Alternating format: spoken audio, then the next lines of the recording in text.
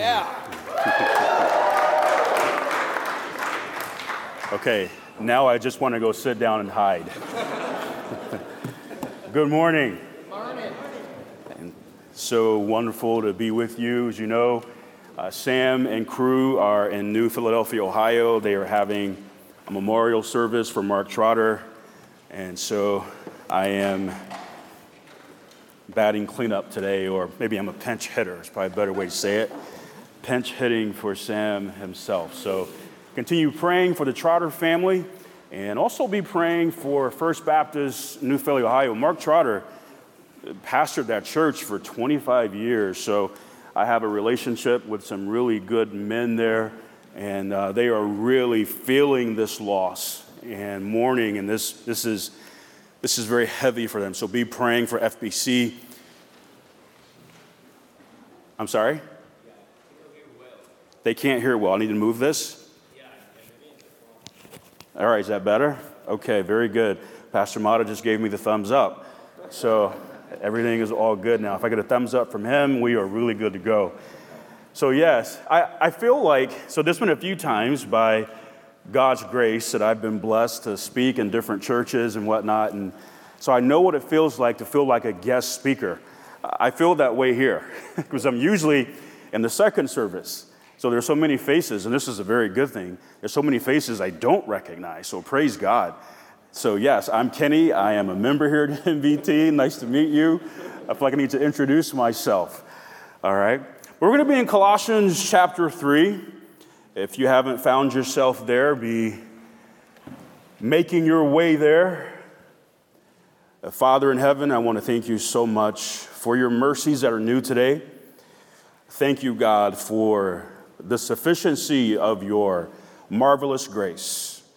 That is not just sufficient at salvation, but is sufficient for everything, all things, all the time. And God, we thank you for the gift of the Comforter who indwells us, the Holy Ghost. And we recognize that he is the ultimate teacher this morning, not me. And so, God, we look to you to speak to us through your holy word and through your Holy Spirit, that you would speak very clearly as only you can. That God, what is taught and said today is to your glory, and that it brings about the type of change in the lives of your people that pleases you. Father, would you do this for your glory alone? Amen. So the first 4 verses of Colossians chapter 3 lay the foundation for the rest of the chapter. It is paramount that we get these first 4 verses. If I could say it this way, failure to get these first 4 verses means that everything else after it is compromised. In other words, you have no shot to embrace the rest of the chapter if you do not embrace these first 4 verses. Now, in Life Fellowship, we are walking through the book of Colossians, and if I were teaching in Life today, this is exactly where we would be. And so we have a schedule that we need to keep, and so I said, well, Lord, I'm just going to teach what I would have taught in Life today. So here you are. Welcome to Life Fellowship, right? Give you a little taste of that. All right. What we see in these first 4 verses, though, is the believer in Jesus Christ, the believer must seek those things which are above. And that is where their affection needs to also be set. The believer has to do the spiritual math on who they are now. They have to reconcile that they are dead and their life is hid with Christ in God, verse 3. And then in verse 4, they have to reconcile that it is Christ who is their life. In other words, the very person of the Lord Jesus Christ himself is who you are. It's who I am as believers in Jesus Christ. His life is who I am. That's my identity. Eric did a great job of setting this up for us in terms of identity. But because of those truths, we see in verses 5 through 9, we see there are some things that must be mortified, put to death. Now, I want to be very clear. There is a great difference between mortifying and managing. The Apostle Paul said, now because of who you are in Jesus Christ, there are some things in your flesh that are to be no more. They are to be put to death. They are to be mortified, not managed, right? So when we try and manage things, and we have pictures of this in Scripture where God says, I want this wiped out. I want this destroyed. I want this obliterated in your life. And then you see examples where people said, well, I'll tell you what, I'm going to manage that to the best of my ability. In other words, I'm going to make some space, some allowance for it, but not kill it. Paul says, no. Mortify these things. Why? Because these things are contrary to who we are in Jesus Christ now. They're inconsistent with his nature and his character. So they have no place in your life or mine. While mortifying and putting off these things it's very correct, but that's only half of what's needed. That's only 50%. Because Paul's focus shifts from what we are to put off to what we must put on. And what we must put on is consistent with the person, character, and nature of the Lord Jesus Christ. It's our new identity. So here we are, verse 10. And I've put on the new man, which is renewed in knowledge, after the image of him that created him. So as we've said, the new man is the Lord Jesus Christ, who our life is hid in, who is our life. Again, everything that Paul says after verse 4, it's basically he's building on the foundation of those first 4 verses. They're paramount to the chapter. But in the companion epistle of Ephesians, we read that Paul said that this new man is after God and is created in righteousness and true holiness, Ephesians 4:24. So this new man is a new creature in Christ who is renewed or created to be just like Christ. That is God's heart for every believer. Now, I'm a father, and I'm very thankful for that. What a great privilege. And my son has my name. I am Kenneth Preston Morgan, and so is he. But listen very carefully. My greatest desire for my son is not to be like me. If that's his goal, he will underachieve significantly. My greatest burden for my son and my daughter is that they would be like Christ. Christ-likeness. That's my heart. Now, this is where we begin to narrow our focus. Look at verse 11. Where there is neither Greek nor Jew, circumcision nor uncircumcision, barbarian, Scythian, bond nor free, but Christ is all and in all. This word where, it's an adverb, and it speaks to place or position. Our position is solidified at the end of verse 11. What is our position? But Christ is all and in all. That's our position. In other words, Christ is not only our position, but Christ is our everything. He's our all in all. He is it. His presence, his person, his character, his nature is to be so overwhelming in our lives that there's not space for any other identity to be associated with us.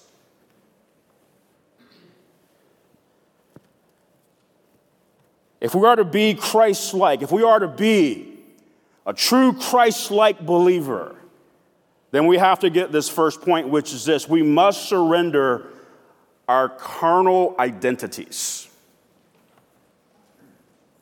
We must surrender our carnal or fleshly or worldly identities. This is letting go of those identities, listen, that once defined us in the flesh. They represented who we were. If Christ is all and in all, then our identity is not rooted in our ethnicity, Greek nor Jew. Our identity is not found in religion, circumcision or uncircumcision. It's not found in culture. Barbarian or Scythian. Barbarian was anyone who was not Greek, and Scythians were a wild, nomadic people. Were lower than the barbarians in the eyes of the Greeks.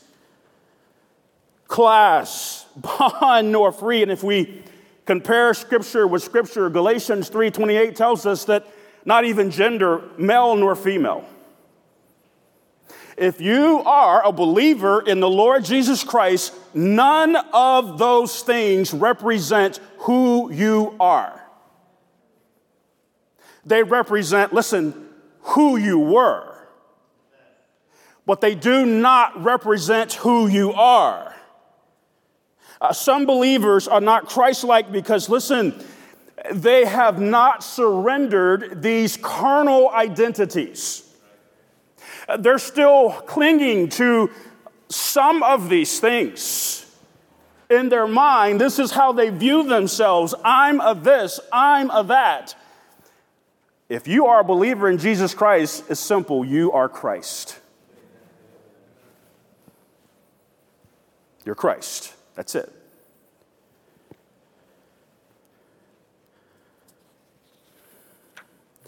When your identity is rooted in these things, these carnal things, guess what?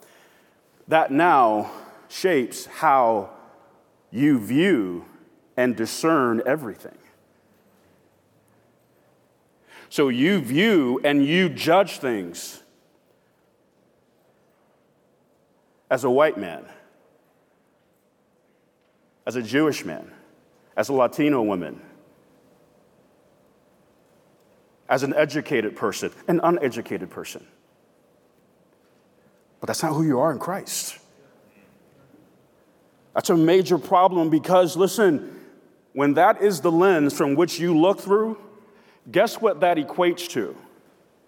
Well, let me tell you what it doesn't equate to. It doesn't equate to Christ-likeness. It equates to carnality.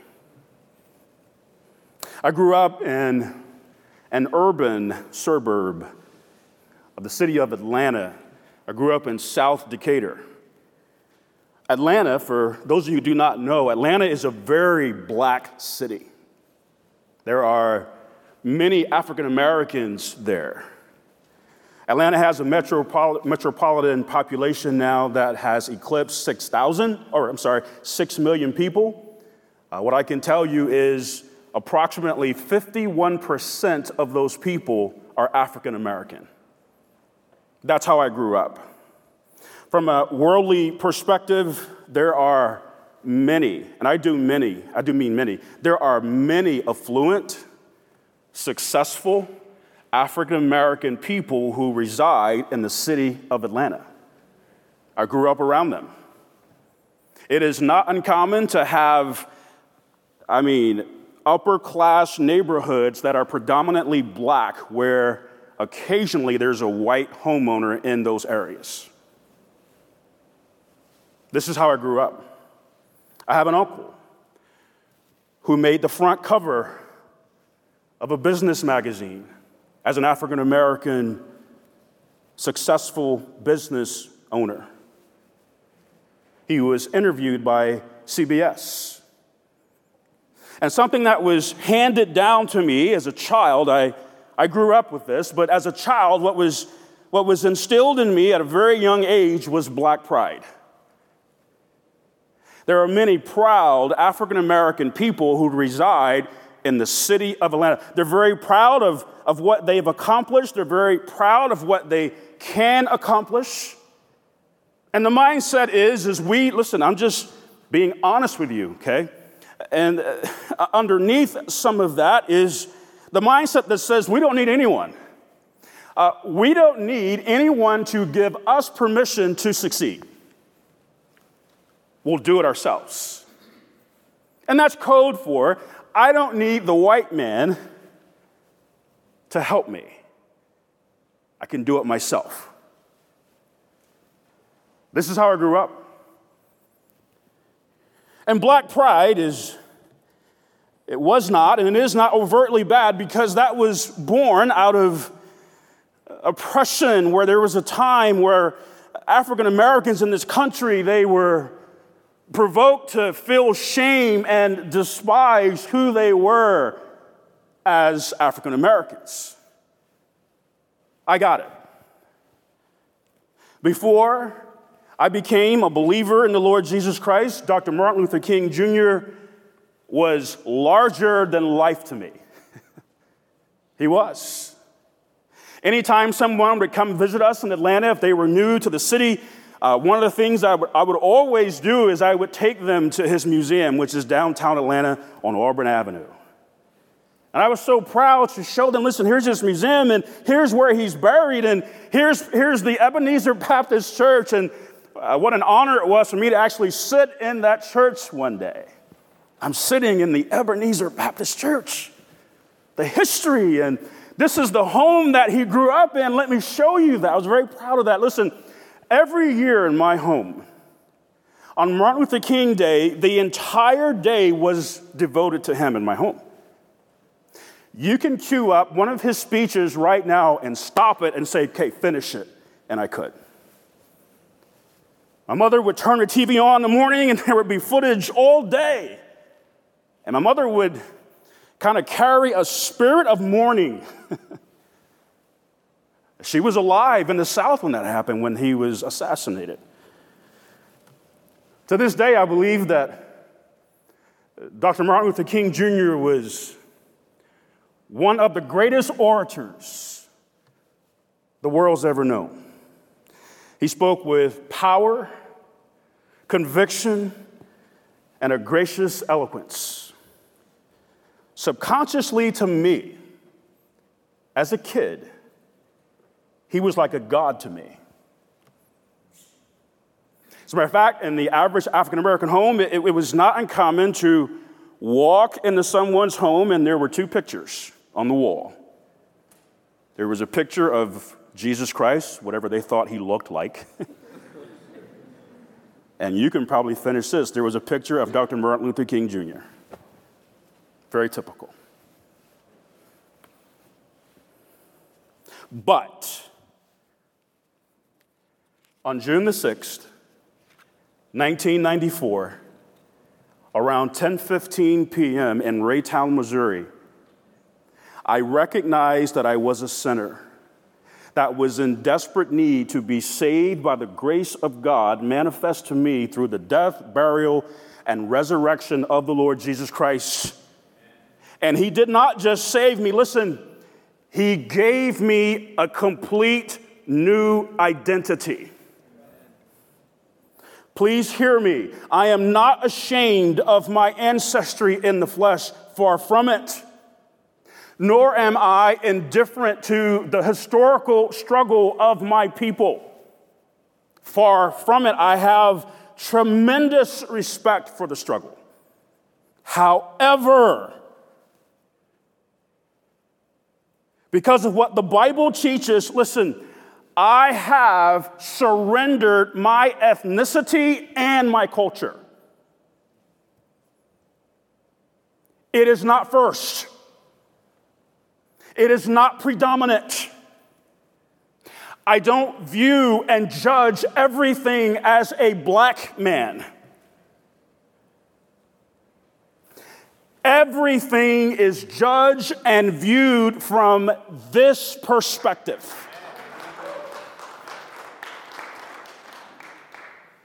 By God's grace, I'm a biblicist. What does the Bible say? And I do not care what anyone else says. Some have labeled me as an Uncle Tom. or sellout for saying those things. And the reason they have done that is because they are not biblicists. So who they are in the flesh matters more than who they are in Christ. And the result of that is not Christ-likeness. Once again, it is carnality. That's my story. How about you? Have you surrendered these carnal identities? Or are you still hanging on to them? I promise you, if you are, because I know it all too well, if you are holding on to these things, guess what you're doing? You are the person, and listen, everybody can see it. You are the person who is walking through life, and guess what? You've got a chip on your shoulder. You've got an axe to grind. Whether it's female rights or whether it's social issues, whatever it might be, this is not your authority about it. It's this. God says, I could care less. Everything that I care about, I've told you.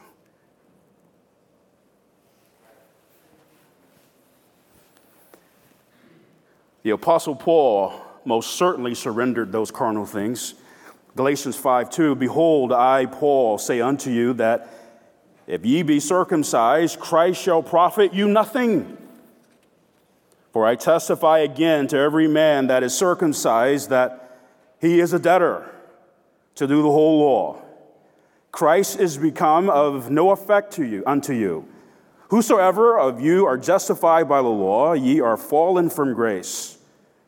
For we, through the Spirit, wait for the hope of righteousness by faith. For in Jesus Christ, neither circumcision availeth anything, nor uncircumcision, but faith which worketh by love. If we hold on to these carnal identities, listen, at some point, it's not a matter of if, but only when. At some point, they will conflict with Scripture. Then what do you do? Because Paul became a biblicist, his perspective flipped on how he viewed these things. There was a point in his life before he met Christ that these things meant a great deal to him. But now he says, as a biblicist, that means nothing. He didn't view it from an ethnic, denominational, cultural, or gender perspective. He viewed it from a biblical perspective. If you've met Christ, but your perspective is still carnal, it's still rooted in the flesh, it is because you've not surrendered these things. And these identities represent who we are to live like, or how we're to live. And this is what he talks about in verse 12, and I got to watch the clock. Wow. Are you guys playing games? Did someone speed it up? Did you add like 10 minutes just like that? My goodness. All right, I'm already sweating. These lights, I tell you. Yeah, man. All right, verse 12. That's all right. Preaching's a workout. I'm getting my cardio in today, or something like that. Sam doesn't sweat like me, does he? Actually, Sam, he stays pretty, right? But I start doing that, and then you start, right? Okay, whew, I got to hustle. All right, you guys hanging in there? You good? All right, let's go. Verse 12. Put on, therefore, because what we just talked about, as the elect of God, holy and beloved, bowels of mercy, kindness, humbleness of mind, meekness, long-suffering, forbearing one another, and forgiving one another. If any man have a quarrel against any, even as Christ forgave you, so also do ye. And above all these things put on charity, which is the bond of perfectness. Verse 12, put on, therefore. because of who you are now. Because Christ is all and in all. Put on, therefore, your new identity as the elect of God. We understand from 1 Peter chapter 1 and verse 2 teaches us that election is according to foreknowledge. In other words, it is what God knows in advance. So God knows in advance, not chooses, who will come to faith in Christ. If you are in Christ, I can promise you that God knew that you would be in Christ before you knew. That's foreknowledge. But what we're getting at here is this is so critical. This is where Paul is getting so practical now in the book. But where he's going now is our walk must be consistent with our identity. That's it. Who you are needs to match how you walk, and how you walk needs to match who you are. So if we are to be Christ-like, we must also sanctify our spiritual responsibilities. And he begins to outline them very simply for us. You can't miss this. Anyone could stand up right now and outline these. The Word of God just naturally outlines them. But these responsibilities are so significant that they must be set apart. They must be sanctified. Like, you can't afford to dismiss these, and neither can I. And they are consistent with the person and character of Christ. In other words, if you want to know what Christ looks like practically, you're going to get it right here. Amen. Which, by the way, where we're going is, this is what we must look like. And when you begin to look at these, you realize that they have nothing to do with being Greek or Jew. They're not carnal. They have nothing to do with gender, class, culture. None of that. They have everything to do with Christ. The first responsibility is this: be merciful. Be merciful. Put on bowels of mercies. Notice it's plural. He didn't say put on bowels of mercy, but bowels of mercies. This is sympathy that runs deep within us. Listen, a merciful person identifies with the hurts, losses, and weaknesses of others. They identify with that. They weep with those who weep. Please hear this. Because again, I know our church, and I thank God for our church, and our church is one of our core ministry principles here is that we're always training leaders. So leadership development is a very big deal to us, as it should be. It's biblical. However, you are unfit for ministry leadership if you do not have the capacity in your heart for this. If you don't know how to sit with people, if you don't know how to comfort people, if you can't identify with people when they're hurting, when they're down, or listen, even when they fall, you're not fit for ministry leadership. We'll pass on that. I treasure LFBI, and I treasure the strong teaching ministry in this place. However, we must all guard against becoming so academic that we lose or forsake the ability to weep with those who weep and mourn with those who mourn.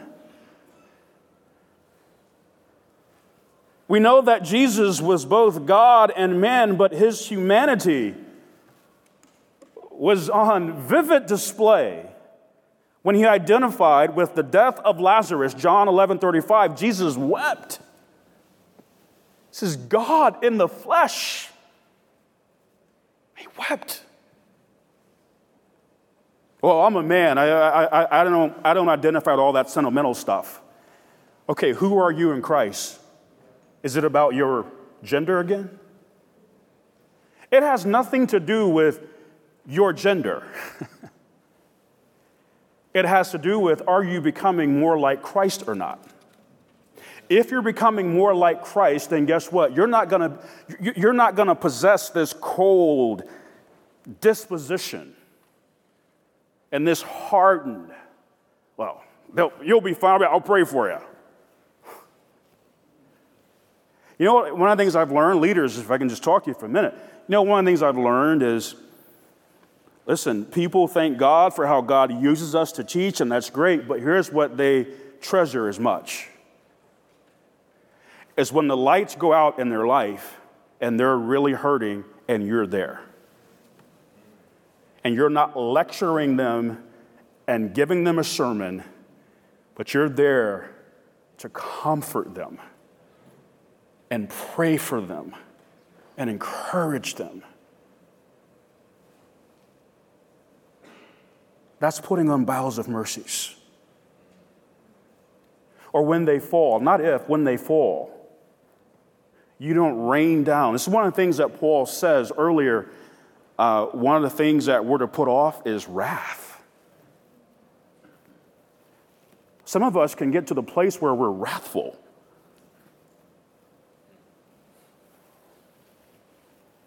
This is interesting because we're going to start a relationship series in Life Fellowship next Sunday.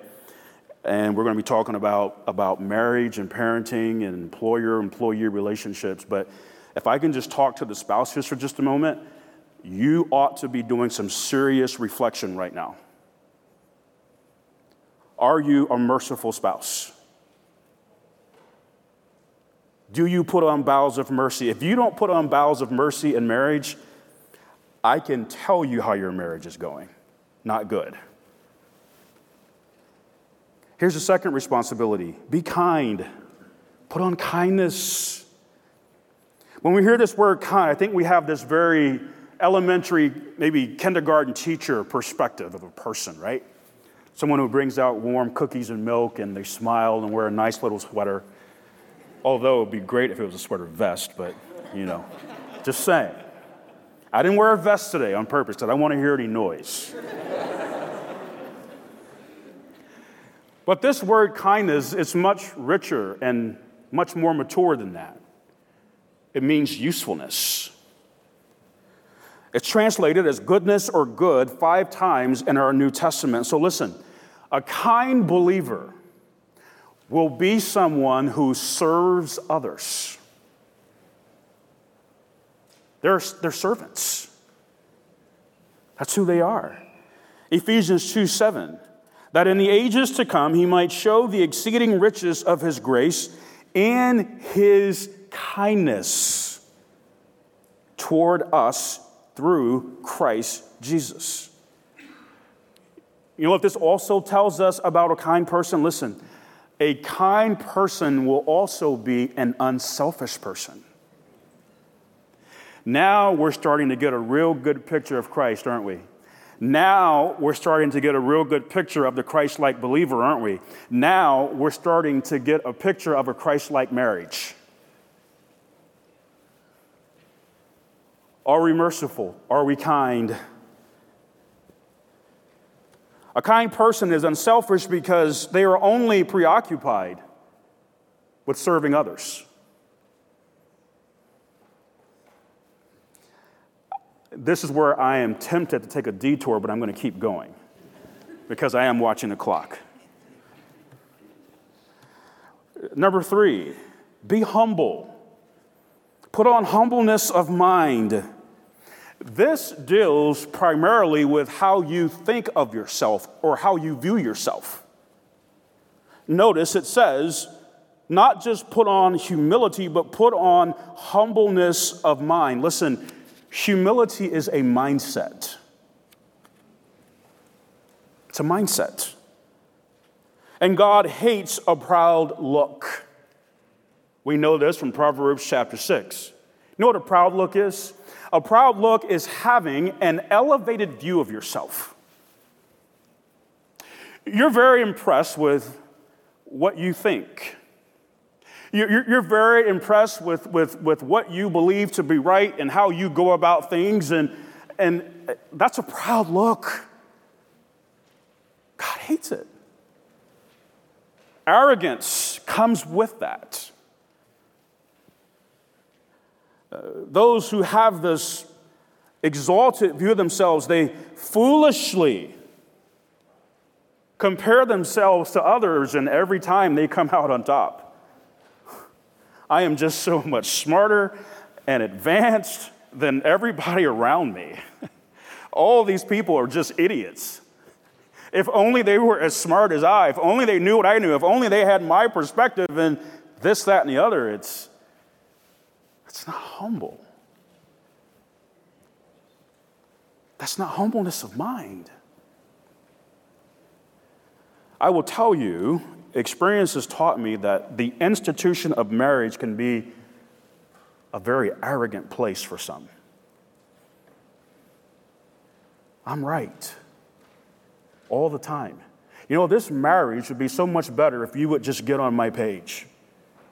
If you would just figure out that, let me tell you, boy, if I can pull the curtain back for just a moment and throw myself under the bus, but there was a time in my marriage where the Lord had to show me something, and I'm going to tell you, it cut deep. Lori and I are different. Praise the Lord. But one of the things that God revealed to me was, son, you really believe in your heart that you are intellectually superior to her.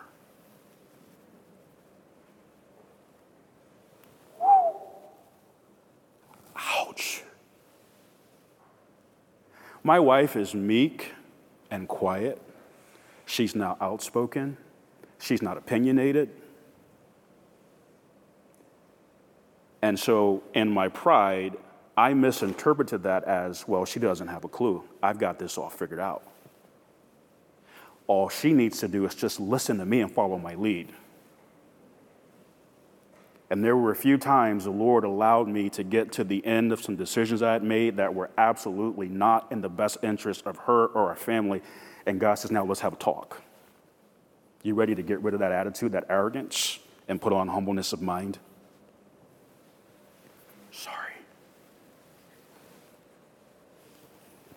And that led to, all right, Lord, here we are. I get it. I understand that I have to make this decision, but I really want to hear what you think. I'm listening. Philippians 2:8, and being found in fashion as a man, he humbled himself and became obedient unto death, even the death of the cross. A humble believer will be someone who dies to self. They will not be a part, and every church has this crowd, they will not be a part of a difficult crowd in the church who is fighting for their rights or fighting to be right. They want nothing to do with that group. They do not think too highly of themselves or too lowly of themselves. They simply do not think of themselves. Here's our fourth responsibility. Be meek. Put on meekness. Is this not such a wonderful, lovely, incredible masterpiece of the Lord Jesus Christ? Is he not these things? Yes. Listen, as men, we've done the math on the fact that we're not beautiful in the flesh. We're cool with that. But ladies, if I could just speak into your heart for just a moment, I understand you are bombarded every day through media with what beauty is. What I'm telling you is, this is a beautiful woman right here. This is a beautiful woman. A woman who's merciful, a woman who's kind, a woman who's humble, a woman who's meek. Oh, she's hot.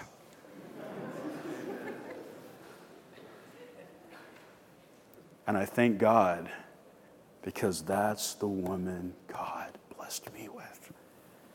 She's amazing, merciful, kind, humble, meek. Meekness is the twin trait of humility. In other words, Where you find one, you find the other. They're inseparable. This is someone who is gentle in their dealings with others. They are not overbearing in their approach.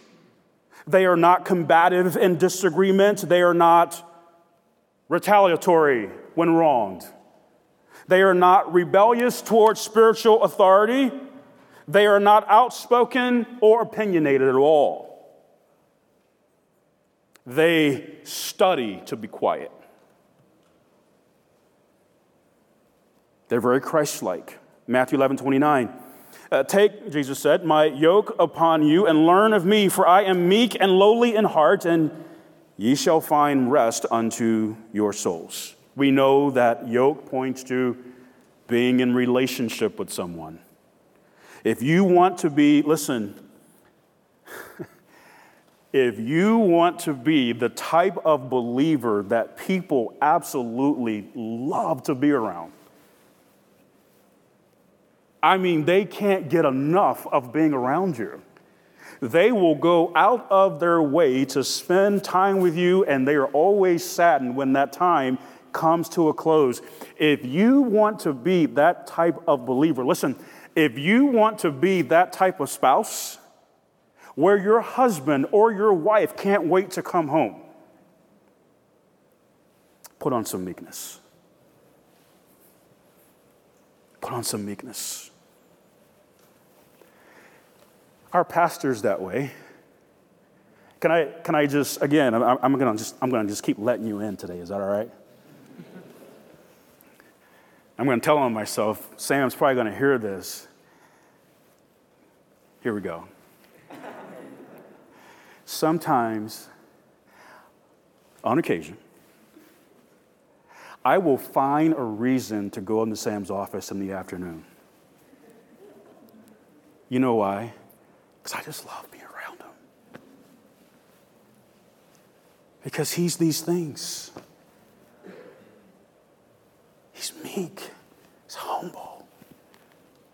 When you're with Sam, you always walk away and I'm like, man, I'm sad it's over. Be that person. Put on some meekness. Responsibility 5, be enduring. Put on long suffering. This is usually translated as patience in modern Bibles, but I do believe we weaken the meaning in that because the meaning of long suffering is seen in the very word itself. It means to suffer long. Yeah, that includes patience, but so much more. All of these traits deal with how we are to relate to others. So long-suffering has to do with enduring hurt from others. I hate to break this to you, but if you have not realized this yet, I'm going to crash your naive party. You are going to get hurt in life and in ministry. And sometimes it's going to be intentional.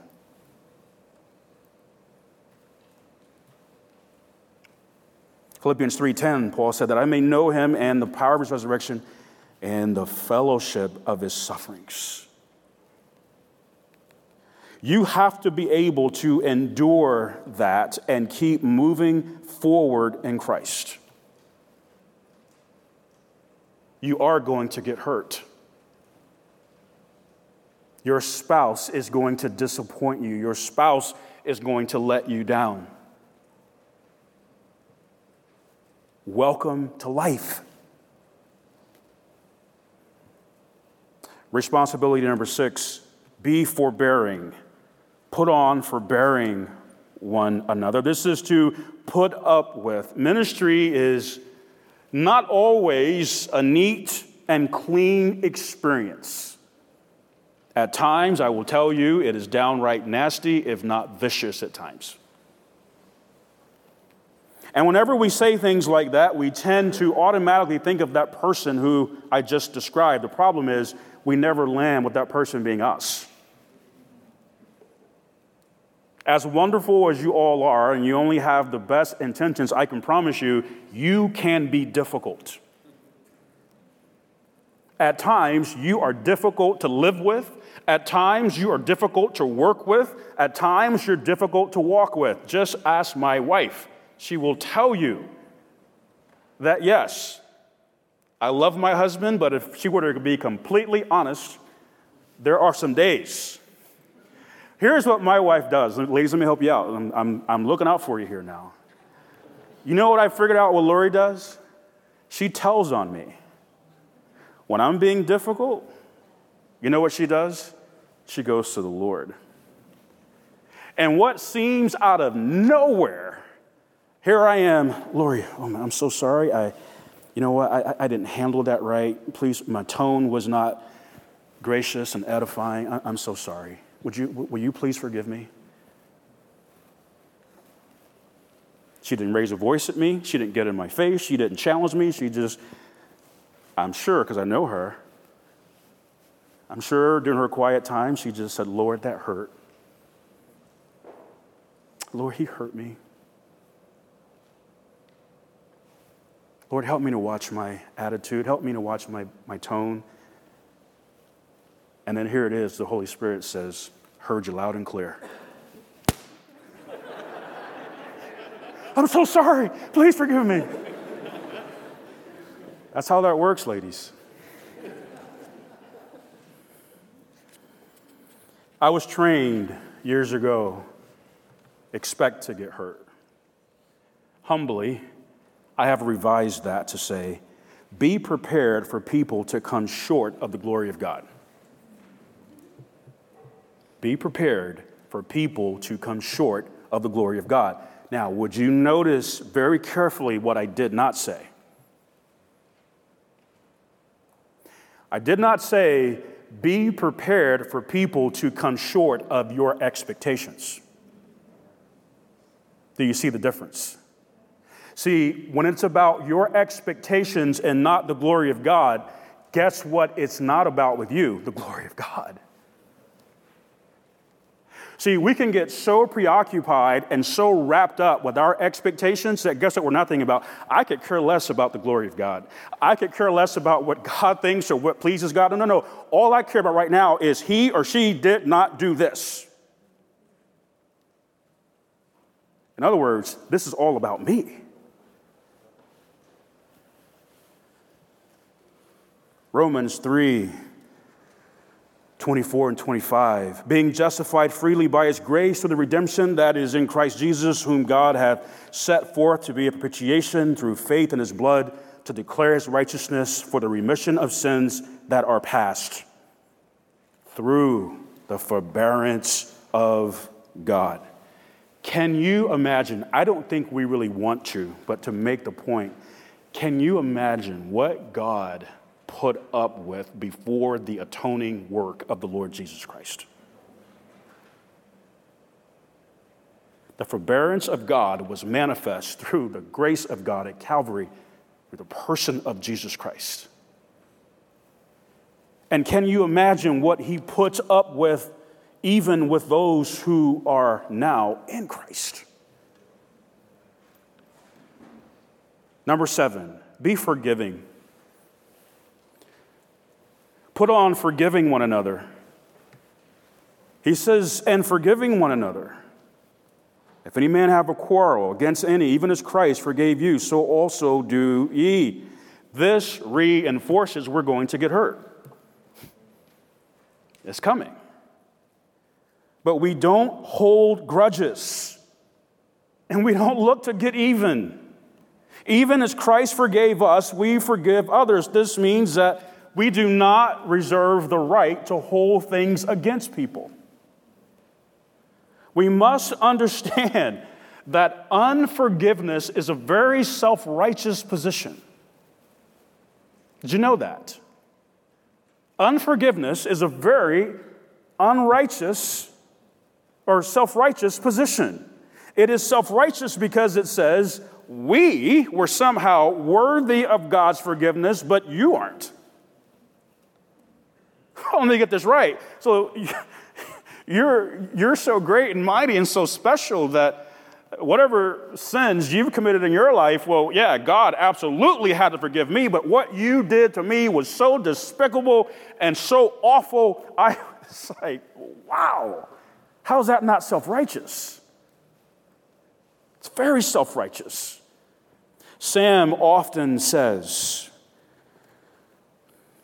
and the Lord will use Sam at various times to say this, and anytime Sam has said it, I don't think Sam realizes that I needed to hear it, and that's okay. I just know it's from the Lord. But Sam says enough that we do not get to throw people away. Now, I'm going to tell you, before I became a believer in Jesus Christ, if you crossed me, no problem. We're done. I don't know you. You don't exist. We're finished. You go over here. I'm over here. I'm good. That may have been my approach in the flesh before Christ, but now that Christ is all and in all, and He is my identity, the Holy Spirit is not okay with that.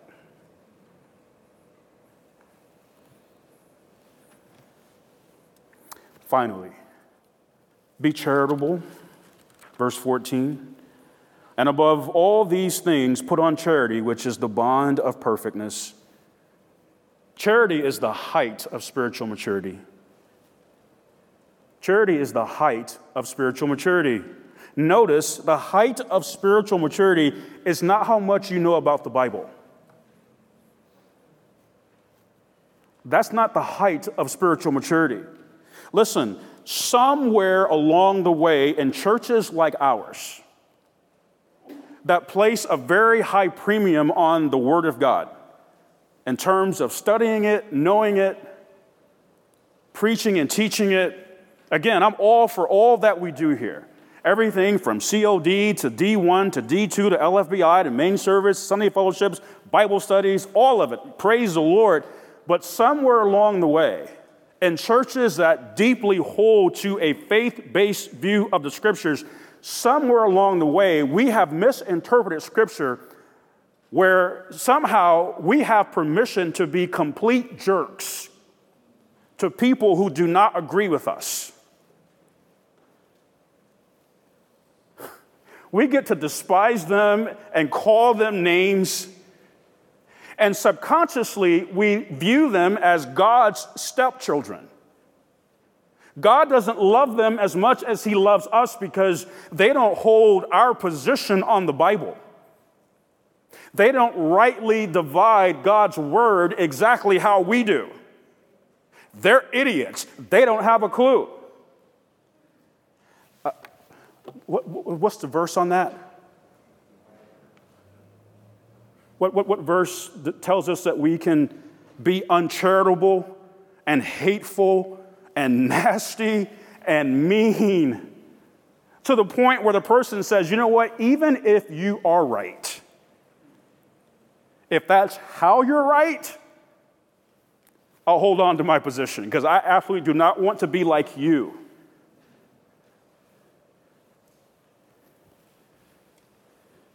That's not a charitable heart attitude. Charity is the highest expression of love because it is sacrificial and giving. Note, it is the bond of perfectness. A bond is something that binds and holds things together. It is God's love for us and our love for one another that holds, that binds us. It holds everything together. But if we don't put on charity, that's when things begin to fall apart. That's when we begin to get selfish. That's when we begin to fight for our rights and fight to be right. I'm almost done. I'll say this. One of the things that God has taught me in marriage, and this is applicable to all relationships, but it is always more important for Lori and I to be right than it is for me to be right. I have to be right with her. We have to be right. I have to be right with Sam. And sometimes that means that we got to work through some things, everybody.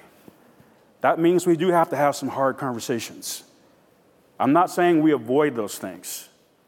But what I'm saying is our goal must be, listen, at the end of the day, when the dust clears on this, we're going to be right. What did the Lord say? In John 13, 34 and 35, a new commandment I give unto you, that you love one another as I have loved you, that you also love one another. By this shall all men know that ye are my disciples, if you have love one to another. We got to put on charity. Now, in Life Fellowship, we're going to actually finish this section, verses 15 through 17. I'm actually going to do it this week, and so I'm really speaking to the Life Fellowship crowd, so because we've got to start our relationship series next week. But as far as you're concerned, I mean, this is where it stops for you this morning. So I would just absolutely, I know for a fact that you can't sit through a message like this, not because I taught it, but because God's word was open. I'm certain the Holy Spirit said something to you because this hits all of us right where we are and challenges us. I know it challenged me. So whatever business you need to do with the Lord right now, I would just implore you not to put that off, to really position yourself, steel yourself, and respond in a way that pleases the Lord. The worship team is going to come forward. I'm going to pray, and this is your time to respond to the Lord. Father, I want to thank you so much for your word, and God, I do apologize. I feel like I went a little longer than I probably should have. But God, I do know that your word went forth, and I pray that it would accomplish what pleases you. In Jesus' name, amen.